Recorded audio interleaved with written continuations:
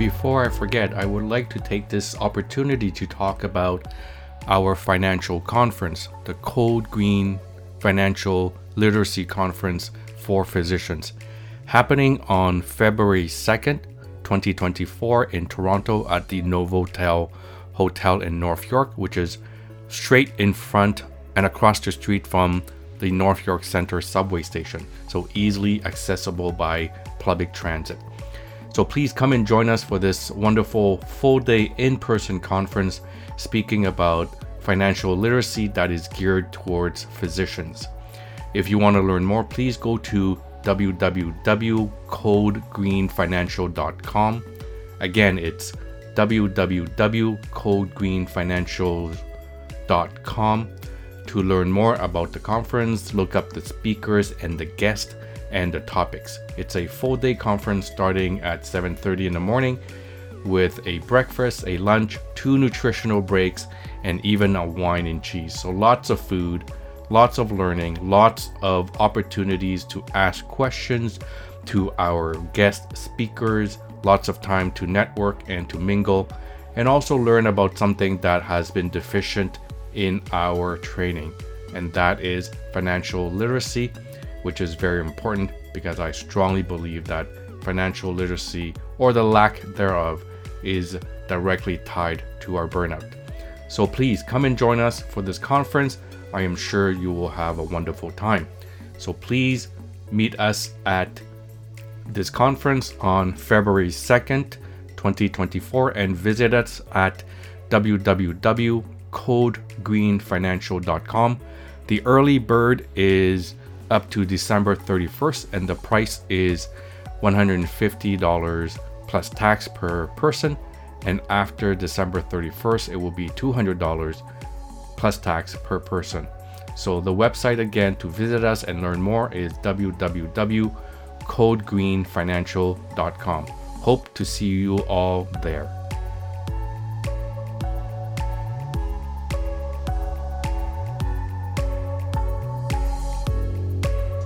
Okay. I wrote here financial mistakes typically is a lot of people have their money tied into their house, especially at that age, 55, 60, 65. They've accumulated a lot of money. They put all that money in their primary residence. So their house is worth 3-something million, 4-something million, but they don't have cash flow, or they haven't thought about, how to take the money out from their house at a later stage in their age.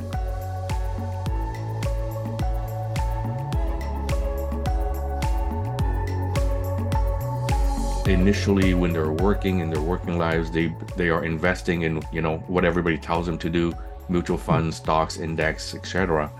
And then they realize, they need to diversify, or they need to put in something less riskier than the market, or they have children that have to now go to university, and all of a sudden they're buying a condo here and a condo there. And so they're investing in real estate late in their lives, and now they're taking on new debt when they are winding down their practice.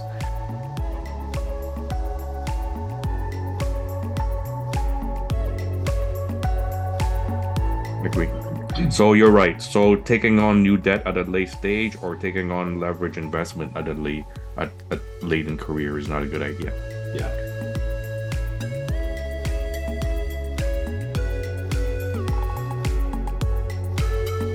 How's my financial health, Doc?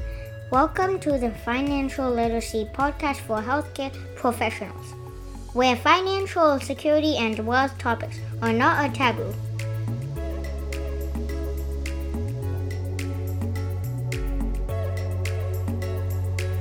So let's come back to our top 10. So we've now making to top 5 now.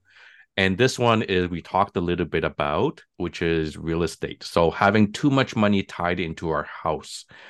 And I've actually did a show on that, an entire podcast called You Cannot Eat Your House. What did we mean by having too much money in our house? There's a couple of mistakes in judgment or in planning that sort of consumers will make. One of them is that putting money in and managing your house, building a beautiful home, finding your perfect second home, your forever home, whatever you want to call it, it can be problematic. It's a valuable asset. So whether you like it or whether you're a renter or a buyer, it's not a worthless exercise one way or another. It's where your family grows up, and there's some really great reasons to have, exactly the home that you want. I think the problem is it is very easy to decide or to say 20 years before you downsize that I'm going to downsize and this is how I'm going to do it. By the time you are in your 60s and approaching your 70s, let's say, or even the 50s, it is the case. You become set in your ways. Your family, your friends, they're all in a certain location. You have expectations. And so it becomes much less likely that you're going to be willing to use your house as a source of income or capital from which you can take income. So the two things that are most often assumed are, the number one is, I'm going to move to a smaller home and downsize. And as I sort of described to you when we were talking through this list, often that's not the case. So in many cases, if you have, the most common that I think I've seen is you have a small footprint in the center of an urban space. So you live in in the heart of downtown Toronto or in a desirable neighborhood in any of the areas in the GTA, and you move out and you give away location for land. And so you find your next final beautiful home that you're going to live in for the rest of your life, just you and your spouse, let's say, and your kids and grandkids are going to come, but it's not a cheaper or less expensive property by any means. The flip side is I've seen lots of people move closer to their families who are living in urban centers and are not releasing capital whatsoever. So that's a problem that I think that's a problem in just planning. It's not a functional issue. All of those are fine things to do if you have the money to do it. But indicating that you're going to downsize your house to get some cash flow later on is something I've really not seen done effectively in my career yet. I'm pausing to try to think of whether I'm right or wrong, but I don't recall it. So the other problem is there are strategies to release money from your house if you don't want to sell it, but they all involve debt. And we'll talk about this later, but you don't really want to be borrowing later in life. The Canadian Home Income Plan would be one of them. So reverse mortgage, if you need it, is a strategy that's available, but it is what I would say close to a last resort. And if you don't want to sell your house, that's the only way to get a cash flow from it. Either that, or you start to rent a basement apartment, which has another series of complexities that you may or may not want to get into. So your money is your house is a great asset where your money can grow very effectively, but it's not an income source. And therefore you want to be careful that you are not dedicating your entire financial career to building up a fantastic real estate holding in a non-income producing property. This is worth repeating again. And therefore you want to be careful that you are not dedicating your entire financial career to building up a fantastic real estate holding in a non-income producing property. And we can extend this one too from house to vacation property, right? So that's, you've got the two issues. The only difference between the two, neither of them really produce an income. Well said. I think the word that you use, which is really, really important, is holding a lot of assets into one asset that is not an income producing asset. And that's the word. It's not an income producing asset in retirement. So that's why you can't eat your house, because you can't eat the brick off your house. And if you still need the income or you still need the cash flow to survive for daily payments and financial commitments. And so I see a lot of this with my colleagues right now. They're in their late 60s, almost 70s. They have a beautiful, home that is worth $3-4 million, but they have to continue working because they need the income. They need the cash flow. And they don't want to sell their house. Of course, I wouldn't want to sell a beautiful house either. But then they are forced to continue to work to generate that cash flow because that home doesn't produce any income. And so that's, I think, one of the myths that we promulgate among our community is that buy the house and then put every money in your house. And then when you grow older, then you can sell the house. To your point, we don't sell our house. Second point is we don't necessarily downsize. Third point is we may be living in a more rural community area, and now we want to move closer to our children or grandchildren, which is in an urban center, and we actually need more money to buy the next house. And so those are the myths that we promulgate within our community. The other myth that we promulgate in our community is, well, when you retire, you'll have less income, therefore you're going to pay less taxes. And you and I have talked about that. That's not always necessarily the case. Yeah, no, I would agree. And so these are the types of what I call urban myth within our community that happens quite a bit. Okay, so now let's talk about the next common mistake. Is it's tied to this concept of house as well, but not always just the house. So it's taking on debt too late in life. So I'll give you an example. I have a colleague who has worked 35 years, family doctor, close to retirement in her 60s, and all of a sudden bought a condo for $2 million and now has to now feed money into this mortgage of $2 million. And now she realizes she can no longer retire. And so the concept is taking on debt at a very late stage in her career. And it's not just for the house, there are many other assets. So let's talk a little bit about that. Yeah, I mean, I think borrowing is a fantastic lever to increase your wealth if done properly and responsibly.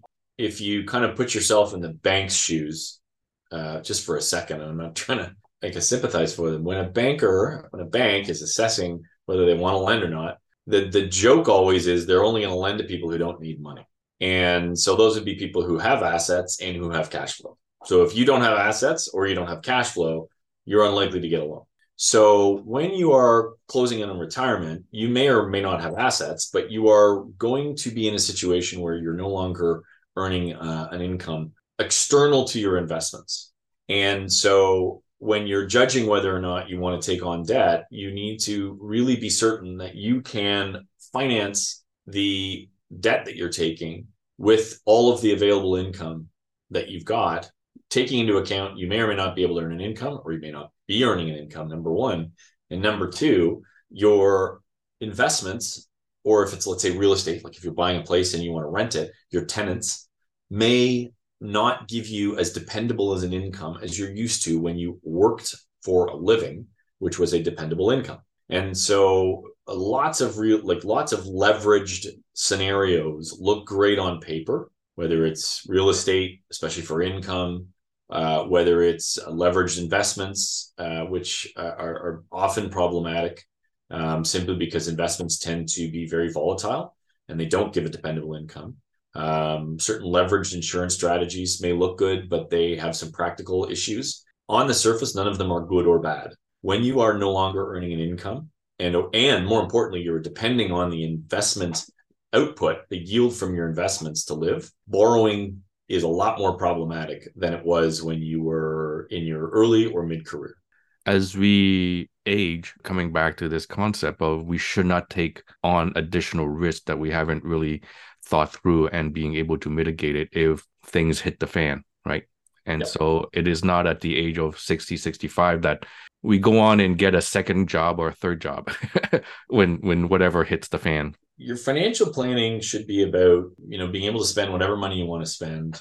And that's defined only by the individual, without fear of depletion, right? Without running out. But you should also be able to sleep at night. So you shouldn't have a financial plan that causes stress or anxiety or increases complexity, especially when you're at later years. Unless you're absolutely sure that you want that stress and complexity, and some may. Be careful when you're taking debt that you're not painting yourself into a corner. And I think that's probably what debt often does for people is it gives them a strategy that they now have to participate in whether they like it or not. Ooh. And I think that's the other piece of it, which is, hey, it could actually be that it's exactly the right strategy, but it is very difficult to unwind for some or all of the period that you're involved in it. So anyway, so that's really what I would suggest as another cautionary sort of piece of advice. Very good advice. Point number 6, or mistake number 6. Number seven. This concept of being self-insured. I've heard this many times. We've accumulated wealth throughout our career. We've retained enough money in our corporation. We've put in a lot of money in the non-reg account. So Dr. Tran, you can be self-insured. You don't need life insurance anymore. And if there's any problem, take it out of your corp or take it out of your non-reg account. So that's the concept. Let's elaborate a little bit about that. Yeah, I mean, it's insurance. Like I actually started in insurance and then moved to more broad, into more broad wealth accumulation, and then now primarily a portfolio manager and a planner that understands all of these different pieces of wealth accumulation. It's always the case, and rightfully so, that life insurance is a conversation that people are uncomfortable having because it deals with death. And the thinking is, well, the only way I'm going to get anything out of this is when I die. And that's unsavory. And therefore people move on and they write it off.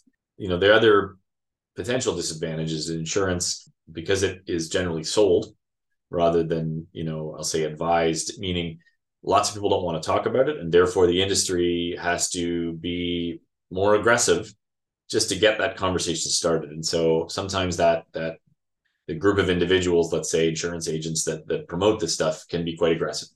So in many ways, it's earned its reputation. But if you step back and you look at it as a tool in the toolbox, it may not be right for everybody, just like owning a home may not be right for everybody, just like an RSP may not be right for everyone, and a corporation might not be ready for everyone. But it is a viable strategy. It is one that gives you wealth. It is one that gives you wealth that you can use while you're alive. And it's one that allows you to transition wealth very effectively upon the passing of either you or your spouse or both. And therefore, it should not be waived for all of the reasons I said up front, which is it's unsavory or I don't like the people who are talking to me about it.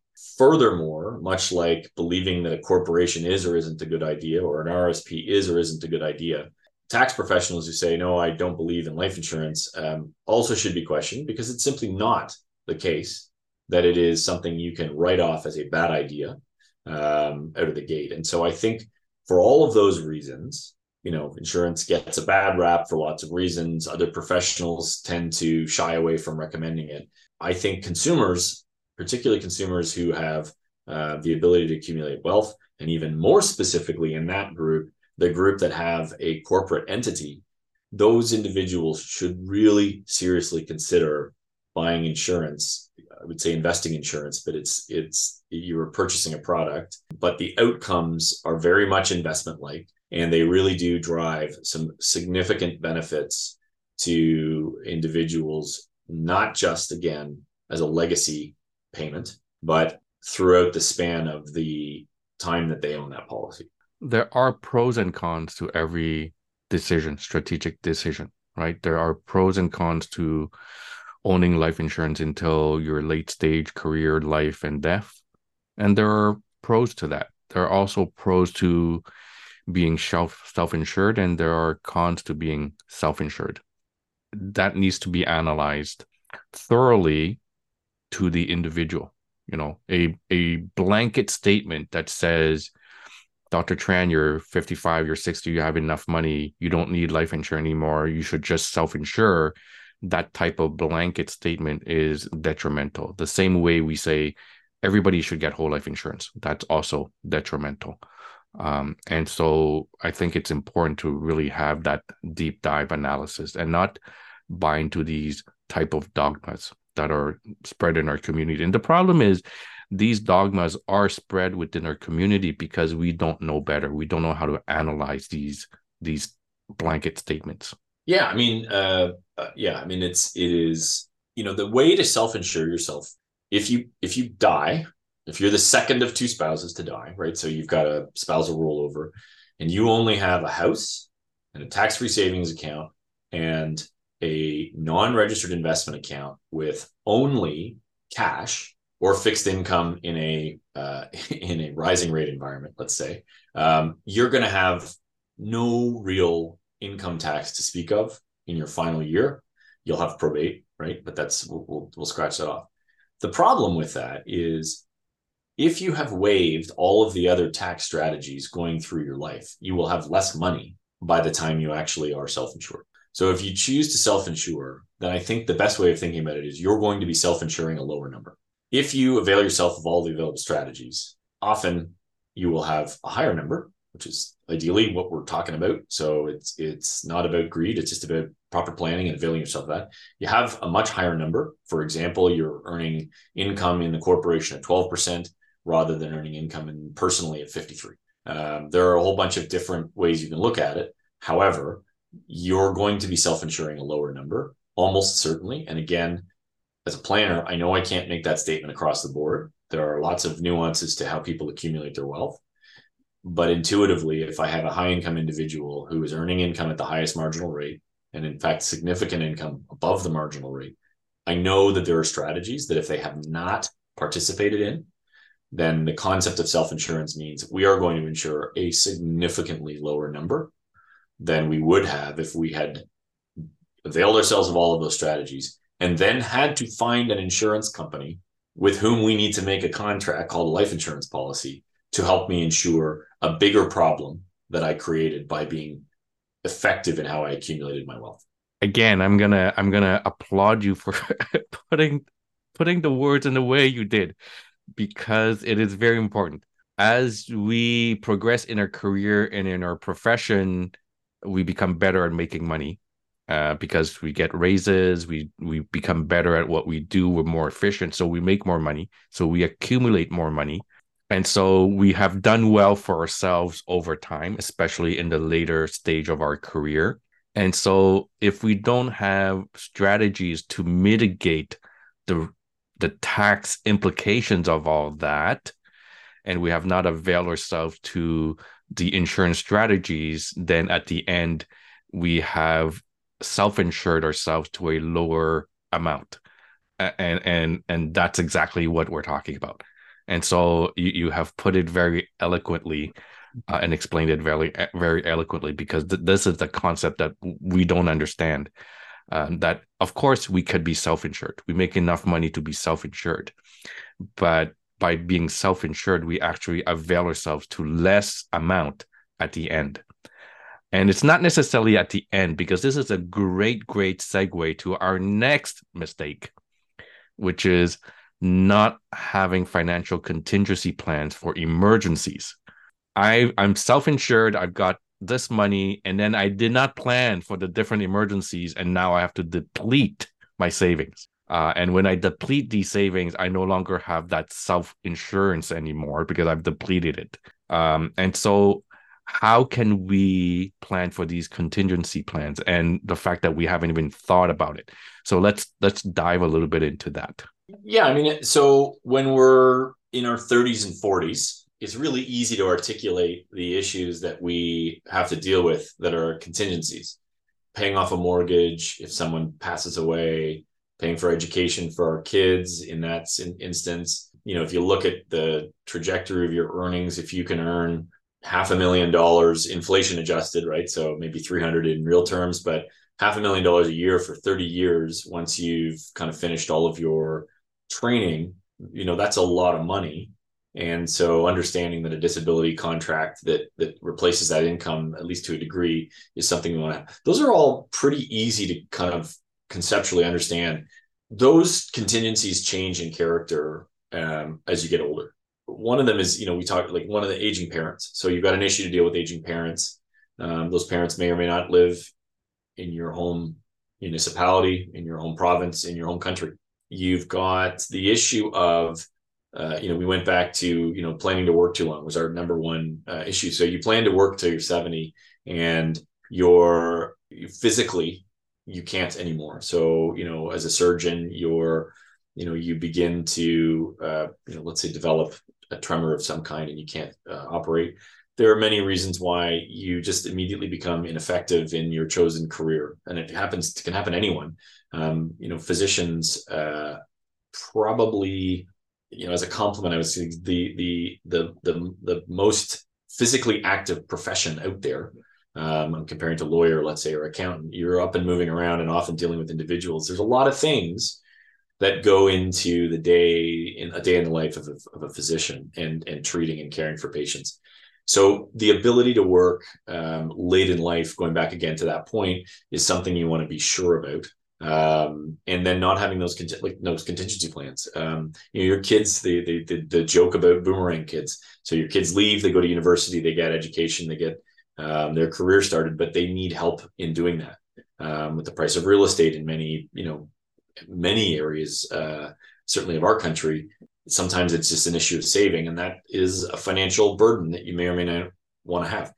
So I think it's the real kind of conceptual problem that people are making is imagining that once all of the ones that they worry about in their 30s and 40s are gone, that there are no more issues. And in fact, there still are risks to your financial planning late in career that are just different. They have the same flavor, but they come from different places. And that's exactly it. I mean, the emergencies are there. They're just different types. So let me, if I can, share a few stories with you and the audience. I have a colleague who's in his late 60s. Her mother has now dementia, but lives in another city. And now my colleague has to care for this parent who's in another city and who can't not live alone. So she now has to pay for a retirement home assisted living that is costing probably in the range of $9,000 to $10,000 a month. And so that obviously was not an emergency or something that she had planned for. Another colleague whose son is an older adult son who suffered a car accident and now has traumatic brain injury and now has to be cared for. Again, these type of emergencies will quickly deplete your savings, quickly deplete your savings. And by the time it's all said and done, I'm concerned that my colleagues will not have, what we talked about, getting to retirement, enjoy retirement, and most likely will not have any legacy or wealth transfer to the next generation. And forget about point number 3. I'm not even sure that they'll have, enjoyment at retirement, given how fast these assets are depleted. These issues, these contingencies are sort of unsavory things to think about. But I think, again, if your plan is just to kind of continue head down, kind of continue working until you're 70, there's a series of things that can run that off the rails pretty quickly, with a reasonably high probability of one of them occurring. Again, if you don't have children, then you're not going to have that issue, etc.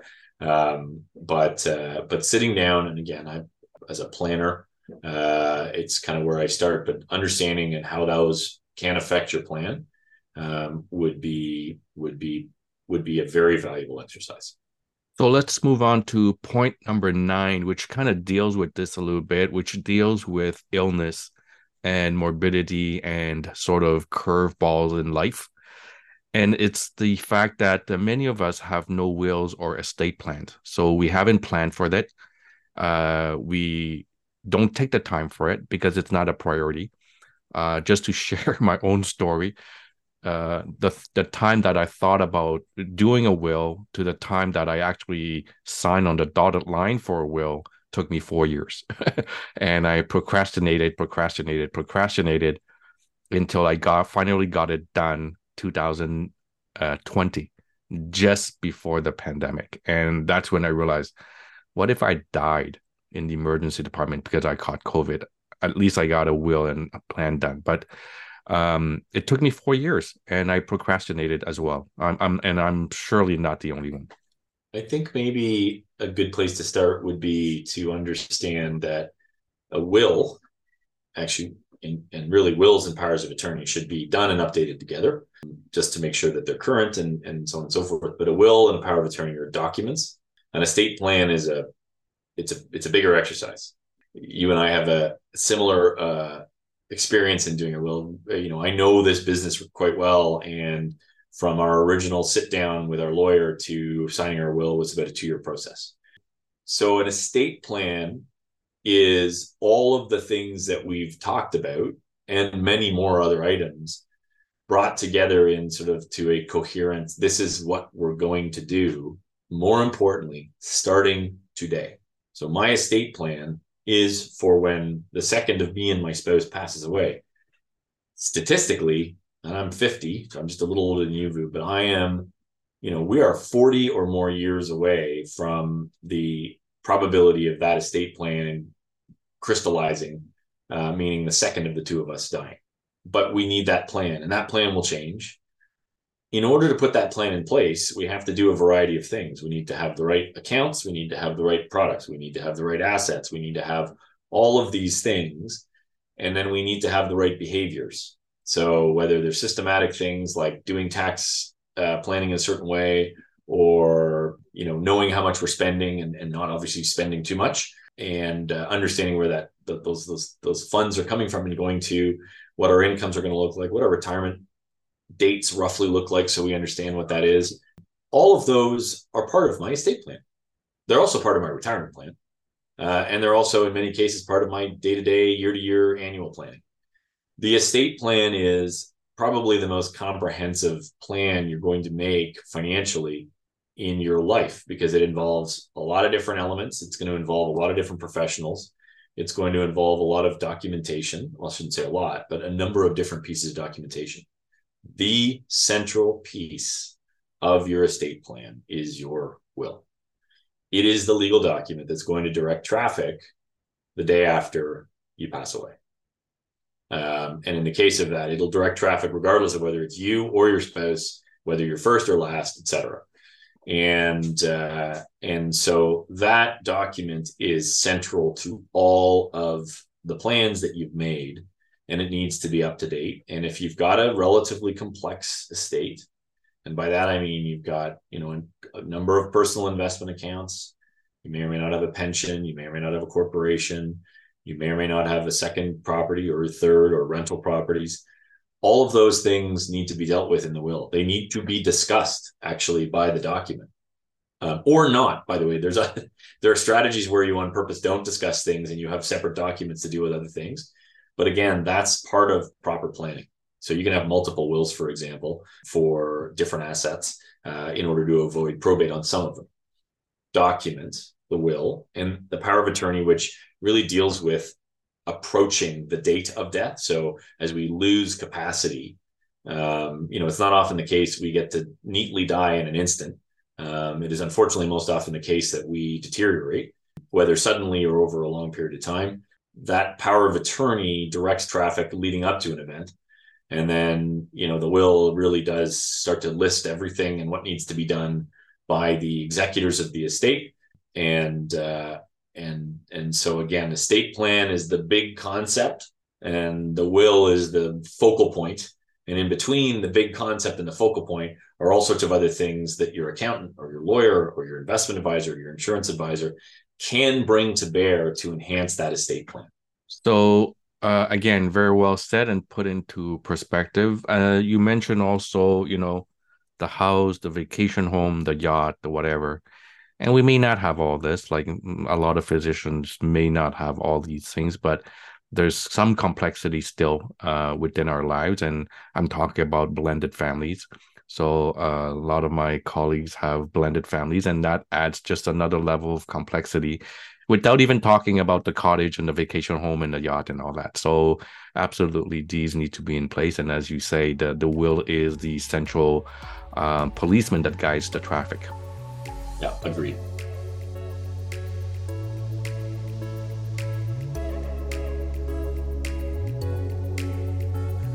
Okay, last one. We've come to the last one, Jamie. This is less financial, more psychological, but nonetheless important, is that we don't know how to retire. So we think that at 65 or 70 or 72, one day there's going to be a magic fairy that's going to wave the wand and I'm retired and life is beautiful. And that's how we think of retirement, but it's actually not that way. We need to also plan for the non-financial aspect of retirement. So let's talk a little bit about that.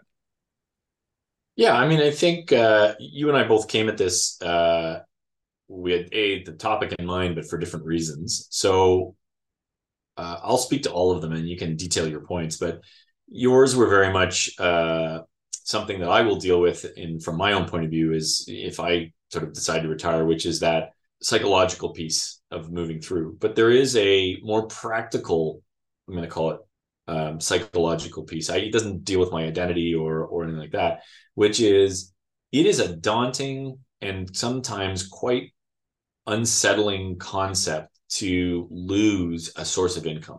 And much of the anxiety that I have seen around retiring is actually in people understanding what I'm going to say selfishly, I think is a simple, or I used to think is a simple concept.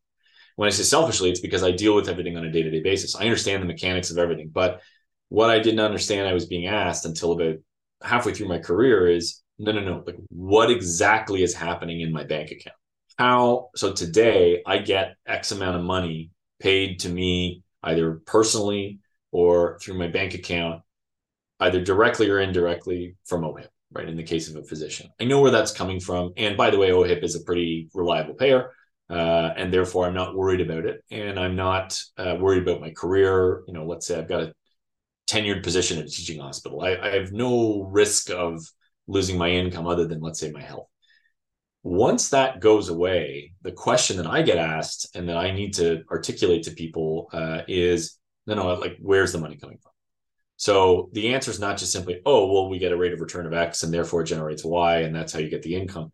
That's not a sufficient answer. And so having a conversation early on, like if you're 5 or 10 years out of retirement, it doesn't hurt to say, walk me through how this happens. Like, say you're your investment advisor, walk me through how exactly I'm going to get my money. And then you will learn about things like, you can sweep dividends out of an account. You can create automatic sells of certain assets. You can definitely create systematic plans where a withdrawal is made from an account. You can do that from any number of different types of accounts, whether it's a registered account or like a RSP or a RIF, a TFSA, although it's not recommended. And we won't get into that today.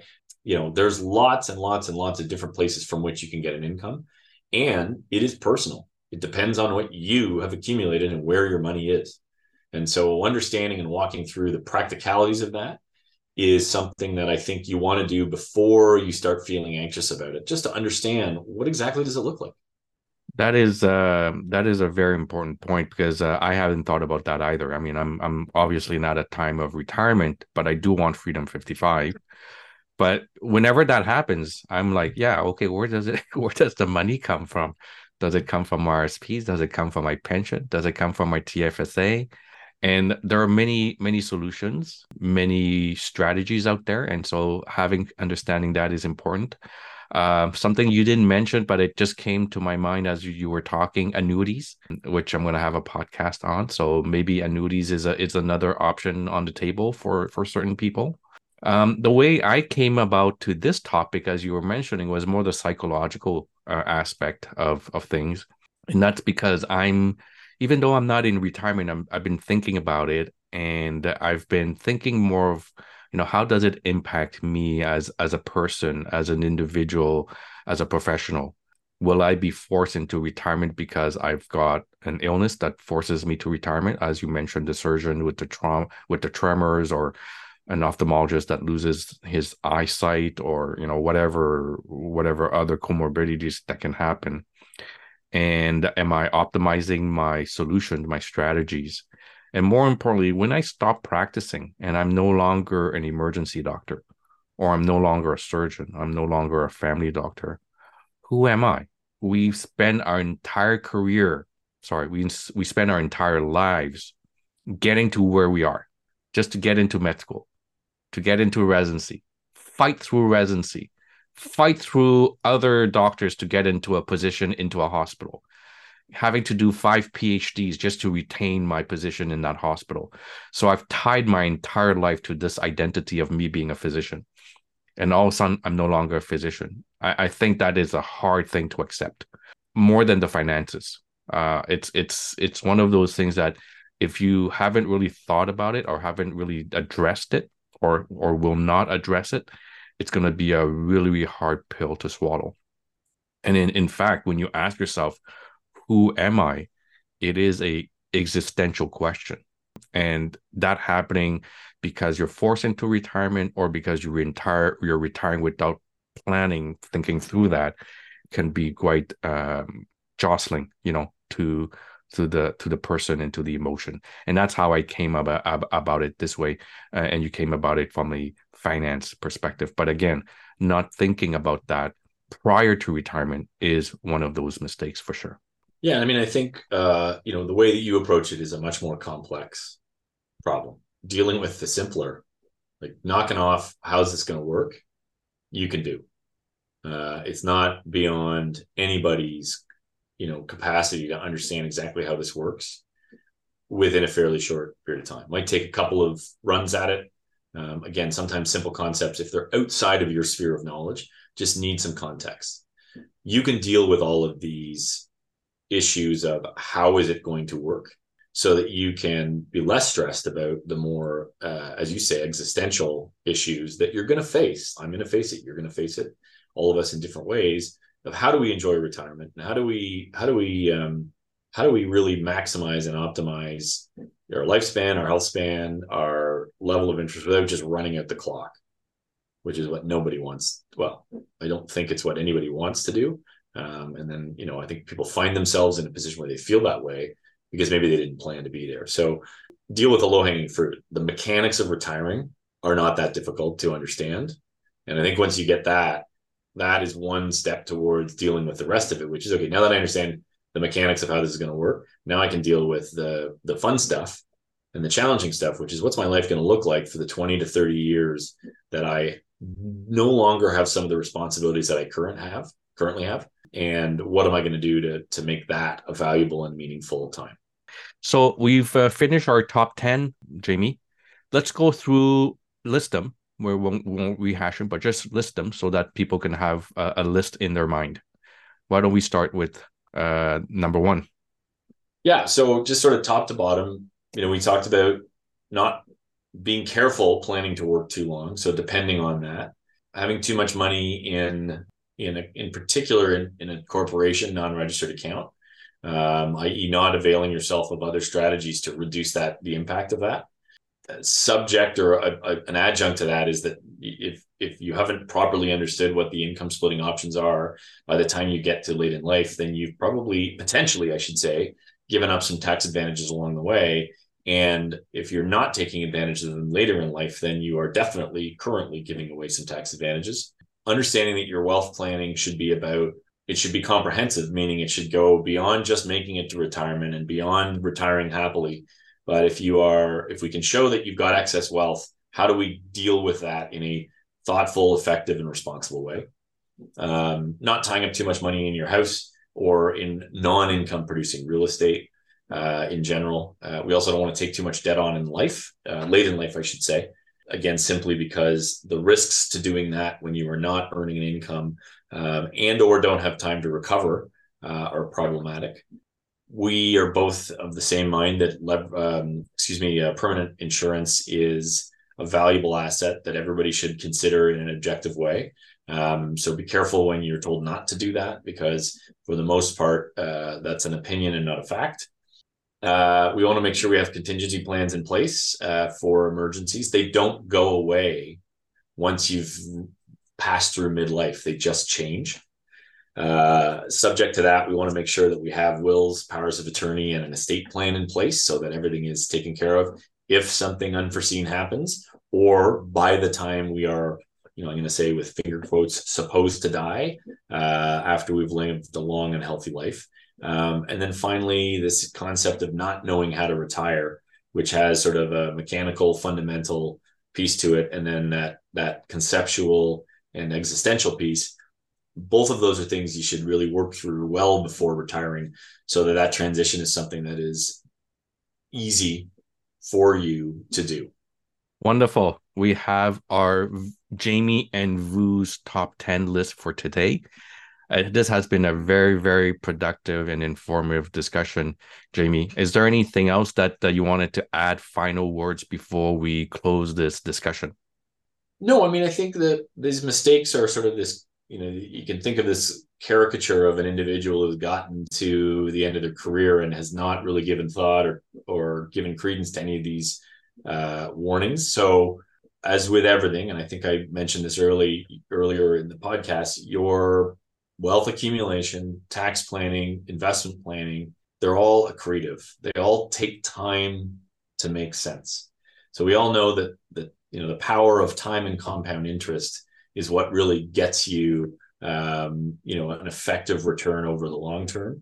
I would suggest that I don't know if there is, but there should be a statement that's very similar to that, which is, time and compounding tax benefits are going to be what really power a retirement and a successful post-employment or late career stage, and the transition between the two.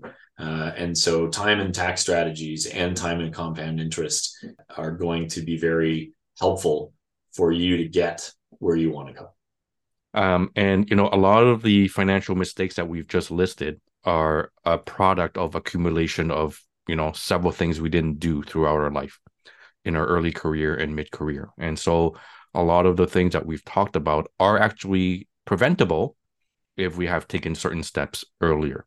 And so to your point, time, planning, and all these things that accumulate does take time to produce and to mitigate. And so prevention is, as we know in medicine, is probably the best medicine.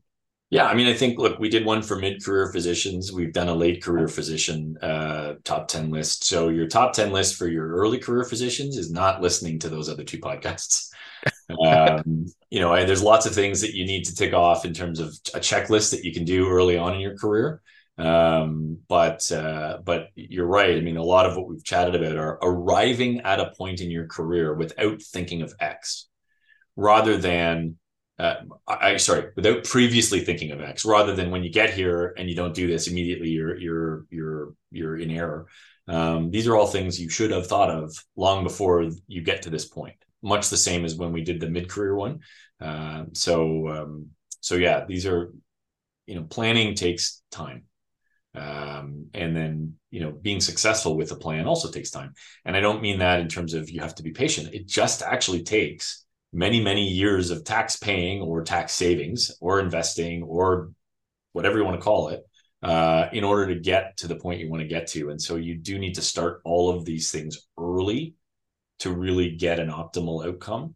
Or if you don't want to do a strategy, decide early that strategy actually is not appropriate for you, with facts, numbers, projections, etc., not opinions and conjecture. Very good. 200% agree. So as you were talking, I was just thinking of some analogy. When I build a presentation to speak in front of an audience, I always build the presentation and the slide deck with my final message in mind, with the end in mind, what I want to communicate to the audience. And then I work backwards to build my slide deck so that it's aligned and it has a coherent message. And as you were talking about that is exactly the same here, is that you need to think about this when you're 35, 40, knowing what you want at the end, and then work backwards so that everything, as much as possible, is aligned. And so that you get the right message at the end. And so I 200% agree.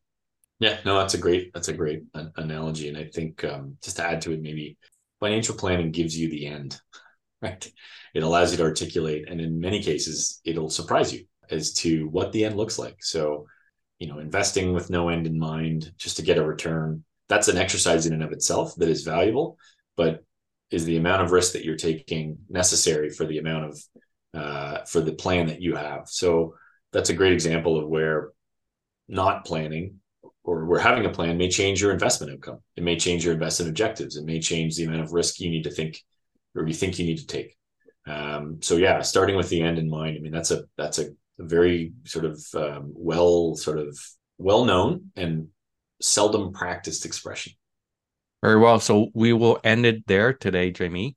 Thank you very much for being on the show and coming and sharing your wisdom with us in speaking about, top 10 financial mistakes made by early career physicians. I did a podcast on that 2 years ago, but I think it's time to revisit that. And I hope you will come back and share more of your insight with us when we do that final version.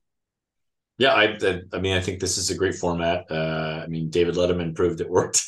It's certainly memorable, and it allows for some storytelling and some sort of hard evidence and some more sort of qualitative evidence as we walk through them. So thank you again for having me. As always, I enjoy these podcasts, and I hope that your audience, your listeners, find it helpful. Well, there you go, guys and girls. This was an amazing podcast discussion with my good friend Jamie List, and he has shared with us a lot of wisdom about what we can anticipate in our future. So amazing podcast. Thank you very much, and I hope you guys took some golden nuggets out of this episode. I would be remiss if I did not share with you guys my message about our conference. The conference that we're going to have, Code Green Financial Literacy Conference for Physicians and Dentists. That's going to be held February 2nd, 2024, so in about 2 months. It's going to be in Toronto at the Novotel Hotel in North York, right across from the North York Center subway station.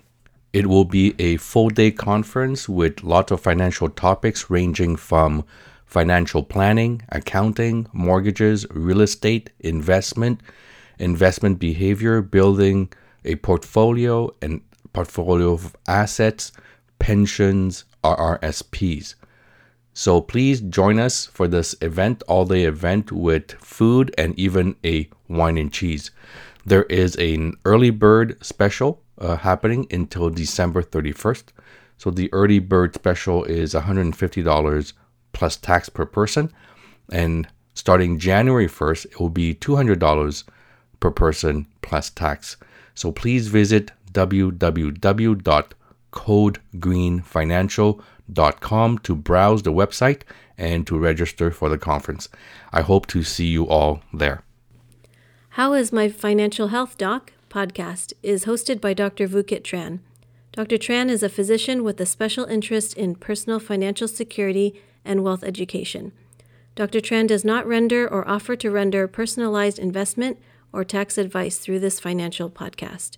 The information provided is for informational purposes only and does not constitute financial, tax, investment, or legal advice. Please confer with your advisor, lawyer, or accountant for specific advice.